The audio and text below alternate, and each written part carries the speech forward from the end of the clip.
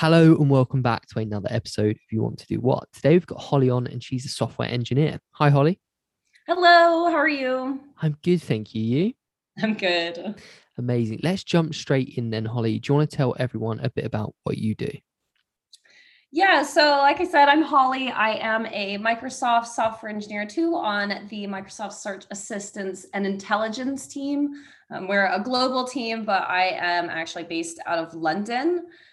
So what we kind of do is focus on bringing kind of intelligence and again, search assistance, all of that kind of stuff to various places within Windows and Edge. And we're really trying to help people kind of be their most productive, have their most impact, and really focus on kind of the good work that they're trying to get done. So I know my job is pretty variable from day to day. Like I've been working on, I think this is probably my fifth project of the year. I've never quite been on so many projects at once, but it does mean that I get to, tackle loads of different challenges and work across loads of different kind of tech stacks. So, how did this all start for you then? Why did you decide to go into software engineering? Yeah, so I've actually been interested in tech for quite a long time. So I used to play like video games, like predominantly like Xbox and PC games. And I did a lot of gaming with my dad actually. And so we would always be talking about kind of the things that we enjoyed and what we didn't like, what we'd like to see in later releases or what we would change.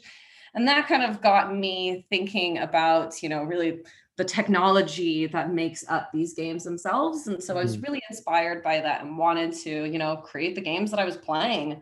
So I ended up getting my first like proper start, I'd say. I'd done a little bit on my MySpace page, a little bit of programming there, but my first real programming was at a university called DigiPen, and you probably don't recognize that name, but you'll probably recognize a game that's come out of that university. So Portal, Oh, by yeah. Steam, Okay. it Yeah.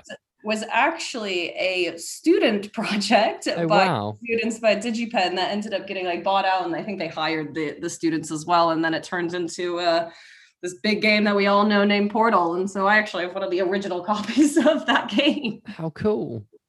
But so they were who kind of got me started. So I did a C++ games programming camp with them for like 6 weeks over the summer. It's a lot of fun, pretty intense. C++ is definitely a tough language to start with. But it was really a good kind of way of diving straight into the industry. And I ended up following that up with I did like a advanced placement computer science in high Hmm. school, so like AP computer science. And that's where I learned like Java and some web development. And it was at that point that I decided to kind of, take the plunge, pursue it full time at university. I don't know if you can tell, I'm American. And so I decided to go 5,000 miles away from home to study computer science and did my internship at Microsoft. So, like I said, moved 5,000 miles away from my home in Seattle, where Microsoft is based, so I could work at a place. So I could work at Microsoft in London. So my journey's taken me literally all around the world, but it all How really started with this love of games. how cool that your love of gaming with your dad has ended up in some sort of career that you love. I know it was a great excuse to play games, when I Yeah. was telling my mom, she's like, come on, guys, that's enough for today. I'd be like, well, it's research and, computer development.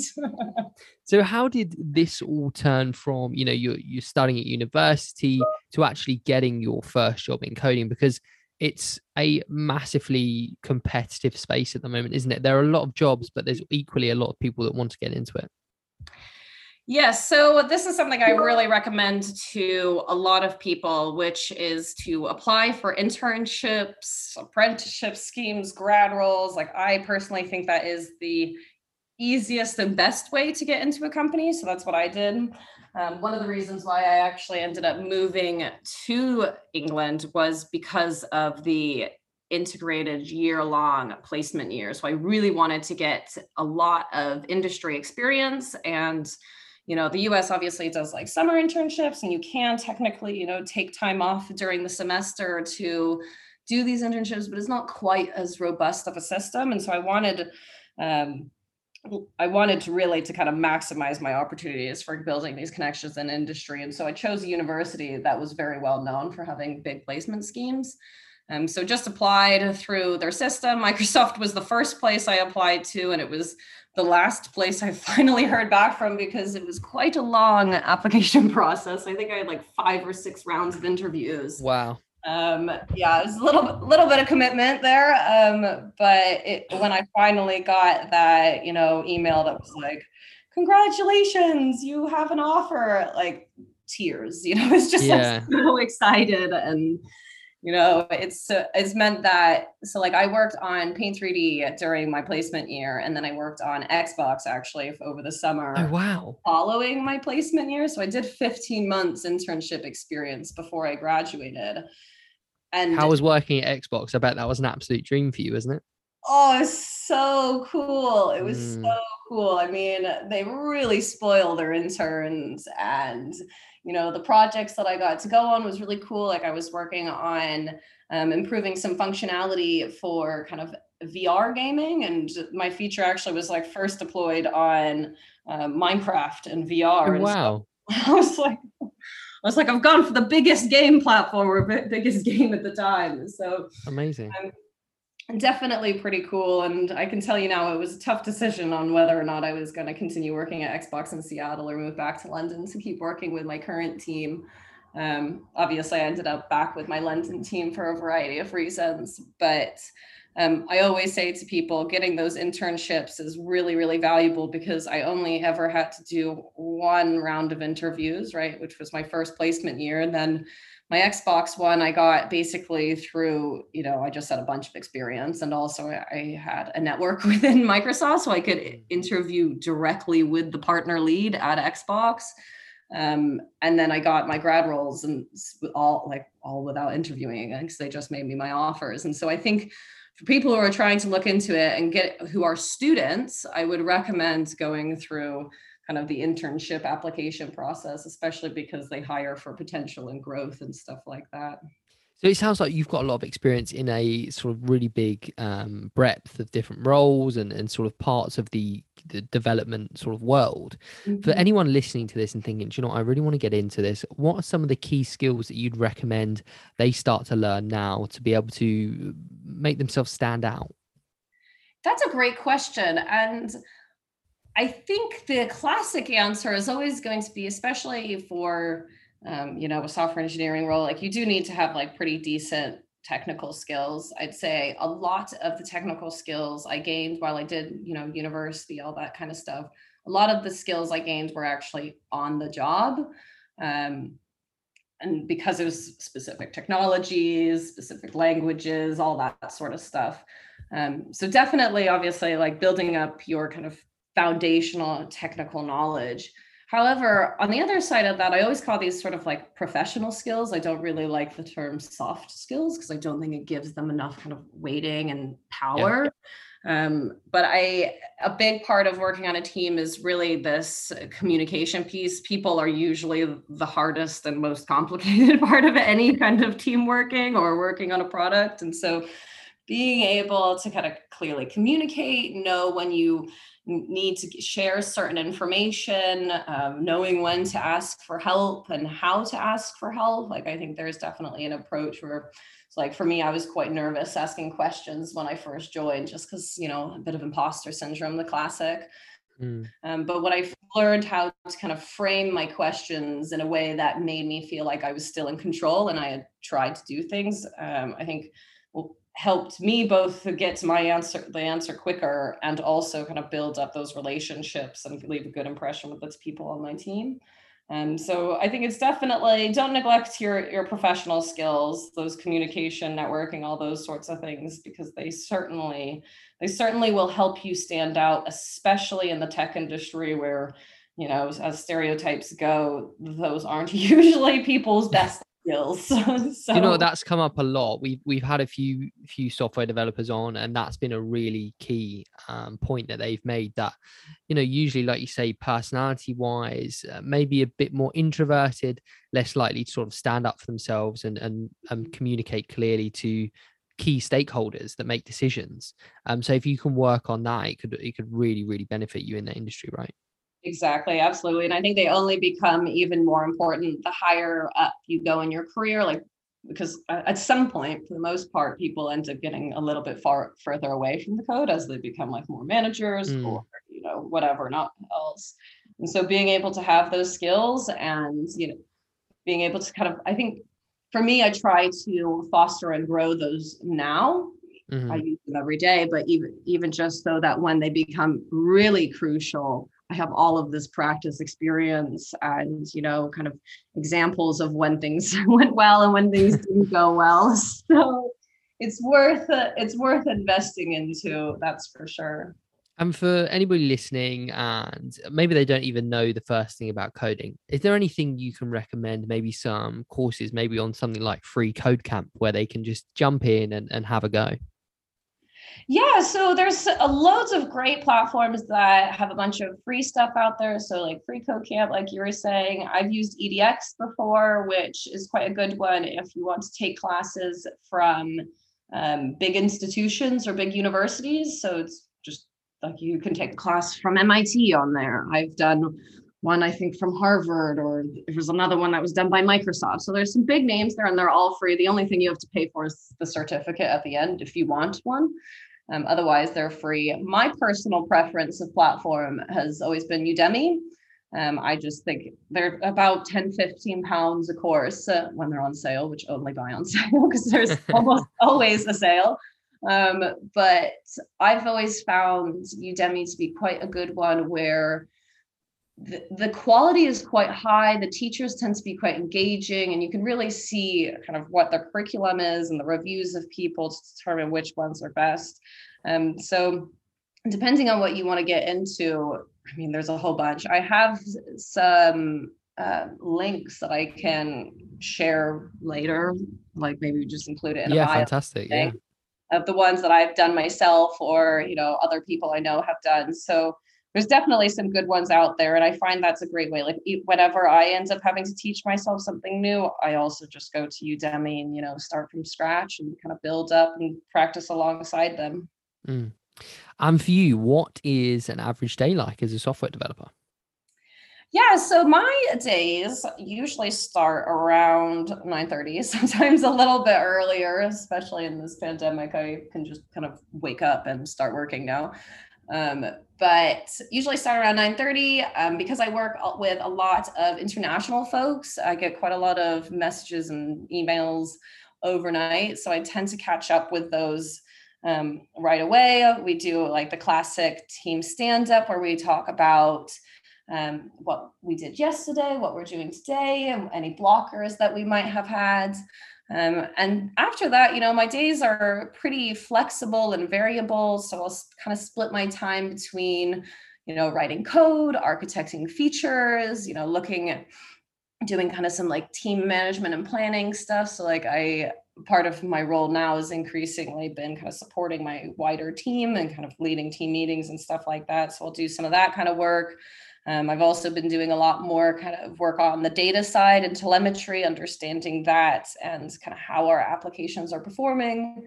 But outside of the technical stuff, it's also a lot of, one-to-ones with my manager or my mentors or getting involved in events. Like that's one of the nice things about Microsoft is there's a huge community out there. And so people are always putting on, different events and talks to kind of help each other grow or just connect with each other.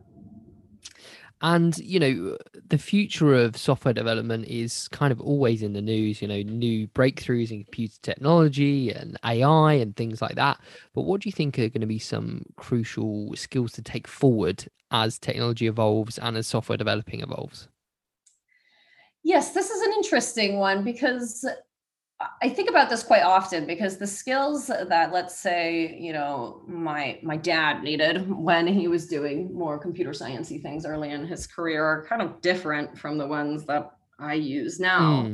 And I think as we look forward, it's going to be like we know that Cloud technologies are massively growing. We know AI is a huge space that's increasing. Kind of in relation to that, data science is also a big industry that's growing.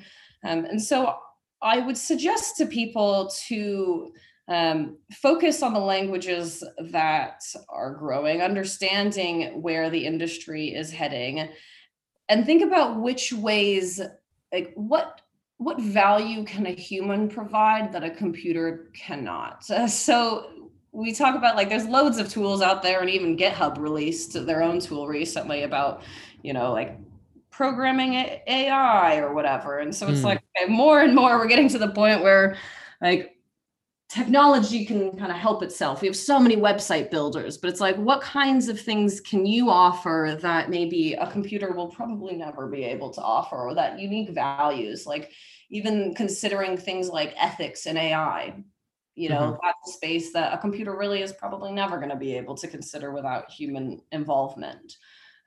Those math skills and being able to analyze data is really valuable. I know for me, I've been trying to focus on the fact that I have breadth of knowledge as well as depth, but like breadth of knowledge, because the languages are constantly changing. So like for me, one of my concerns, and this is just like something I keep in the back of my mind, is because I work at Microsoft, there's a lot of Microsoft specific technologies. So like one of the languages I use is called XAML, which I suspect most people have not really heard of. And that's great because it gives me loads of internal Microsoft value. I have a lot of career security just because I have a skill that not many other people have. At the same time, if I end up leaving Microsoft for whatever reason, I suddenly have a gap in my skills. So I've spent quite a bit of time on my own time also learning other languages and staying up to date with my web tech and things like that.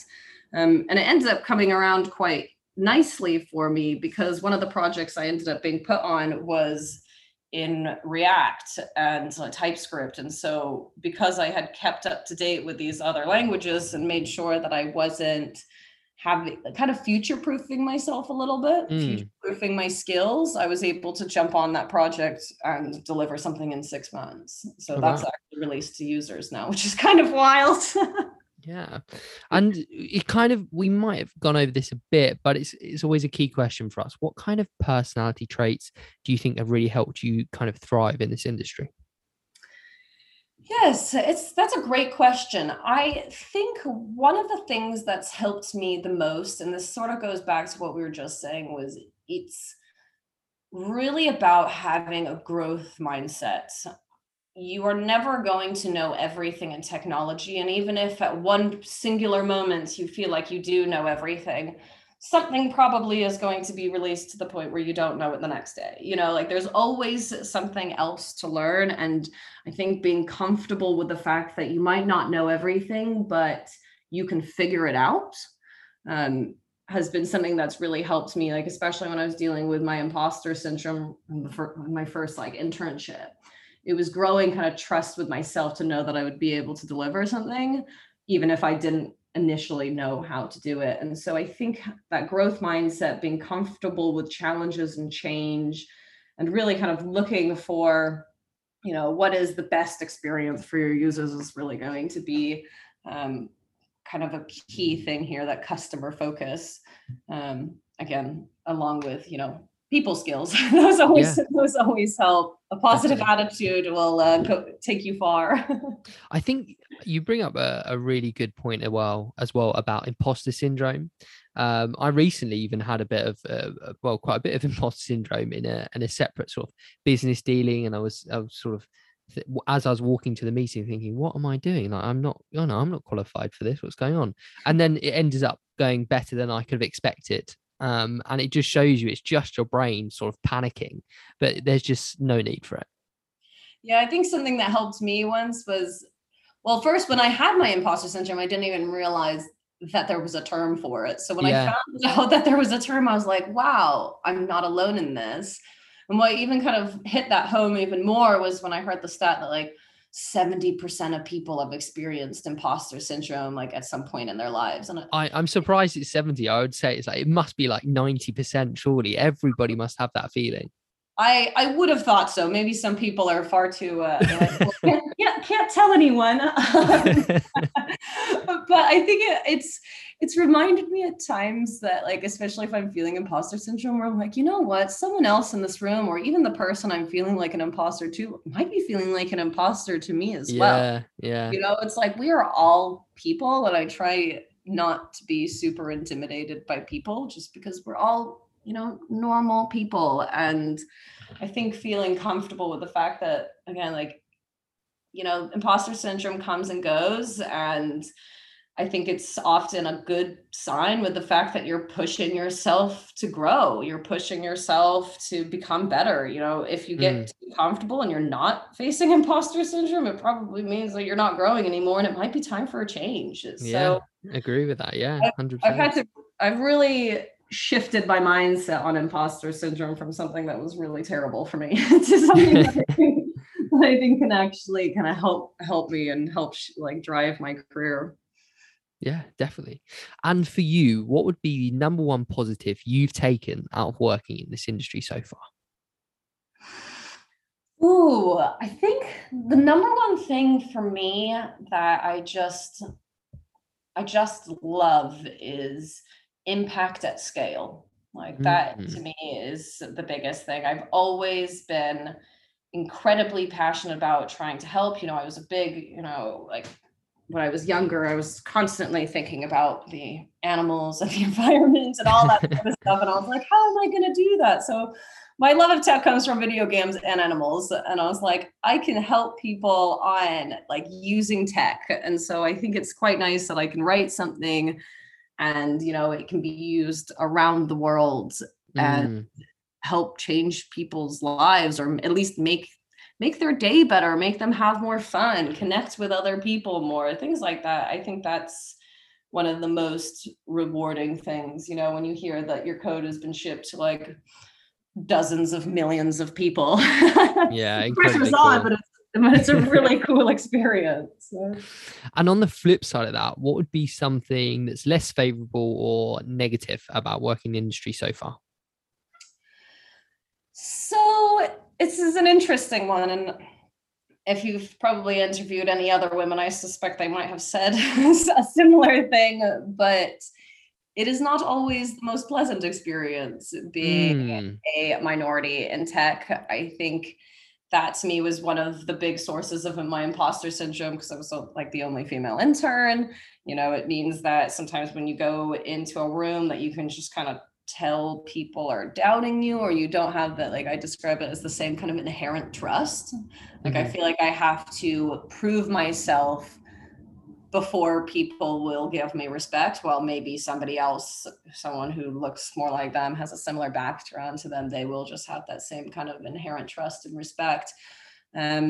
Especially for me, you know, really bubbly blonde personality. Like, it's just kind of like all the stereotypes are possibly kind of not in my favor. But, you know, it's one of those things, again, where I try to turn these things that are negatives into positives, you know, use it as kind of fuel to know that, like, help push for greater diversity in STEM, and realize that, you know, the fact that I am one in a room, you know, means that I'm offering a different perspective or insight than maybe somebody else can. And, you know, there's been times where I've left feedback or raised bugs where I'm like, this seems a little bit suspicious. And, you know, I've read the results on those bugs later when they get resolved, and they're like, yeah, that does seem a little bit off. Thanks for raising that. And it's because, you know, they've had somebody that's come from a different perspective and kind of brought something else to the table. So, you know, it's not always the nicest, but I've also made a massive community of women in tech. And, you know, I think we're kind of united by the fact that we're all kind of pushing and struggling through the same things. No, definitely on the right tracks, and it's an important message to raise. And what would be something that's probably not in your job description, but you have to deal with on a daily basis? Ooh, Ooh, not in my job description. So I do a lot of work that I've taken on. So I don't know if I'd say I deal with it just because I have actively sought it out. But something that's not in my job description is I do a lot of work with the Women at Microsoft Employee Resource Group. So like I said before, there's like these loads of these communities inside Microsoft, and especially for groups that maybe need a bit more support or a stronger sense of community, things like that. So there's a whole bunch of them. I'm part of a few, but my biggest one I focus on is the Women at Microsoft group. So it's quite a nice thing for me to be able to both have kind of my more focused tech role inside of my team, but also get involved in the wider Microsoft and helping other people in their careers and, learning, growing through some of the work and the events that I host for the Women at Microsoft group. So it's nice that my managers and, the company really respect that and understand that. And recently it's worked great in my favor. It was not the intention, but it's worked great in my favor where Microsoft has actually made contributing and promoting D&I as part of our performance. And so you are rewarded better if you actually support and promote D&I in whatever way that might be, Oh, wow. And so it's kind of nice to see that they've spoken to their values or actually putting their money where their mouth is a little bit. So it's not quite in my job description, but it's something that Microsoft kind of allows me to do, and it makes me really happy doing it. Amazing. And to sort of round off, would you still go into this industry knowing everything you know now? Oh, absolutely. If anything, I would have tried to do it a lot sooner. I'm quite upset that it took me so long to actually start learning how to program, and even more so, especially now that I'm seeing all these like amazing young people being so driven to, want to get into the industry, but also, help other people get there. I keep thinking to myself, I was like, for ages in high school, I kept all of this stuff to myself because I was, these were bully things. And if I had just been kind of, brave enough to share this a bit wider or create some group or, do something, I could have had a head start on or helped more people like earlier and helped them get on this path. So definitely no regrets. I definitely wouldn't have got into a different industry. I probably just would have tried to get into this industry even sooner. Yeah, it sounds like you're super passionate about it. And where could people find you? What you're up to? Any social medias or anything like that? Yeah, so I guess the other part of my role these days is running the Her Hello World platform. So it's something I founded back in 2018. It's been a couple of years now. And for those who don't know about it, is basically a platform where I'm trying to democratize tech and career coaching to help underrepresented communities kind of enter tech and really thrive once they're there. So I am on Instagram and TikTok at Her Hello World. And I also have a website, also Her Hello World. And if you subscribe to my newsletter, then there's some good free stuff that you will get in return. But that's the best place to find me. Amazing. Thank you again for coming on, Holly. Thanks so much for having me. This was great. Pleasure.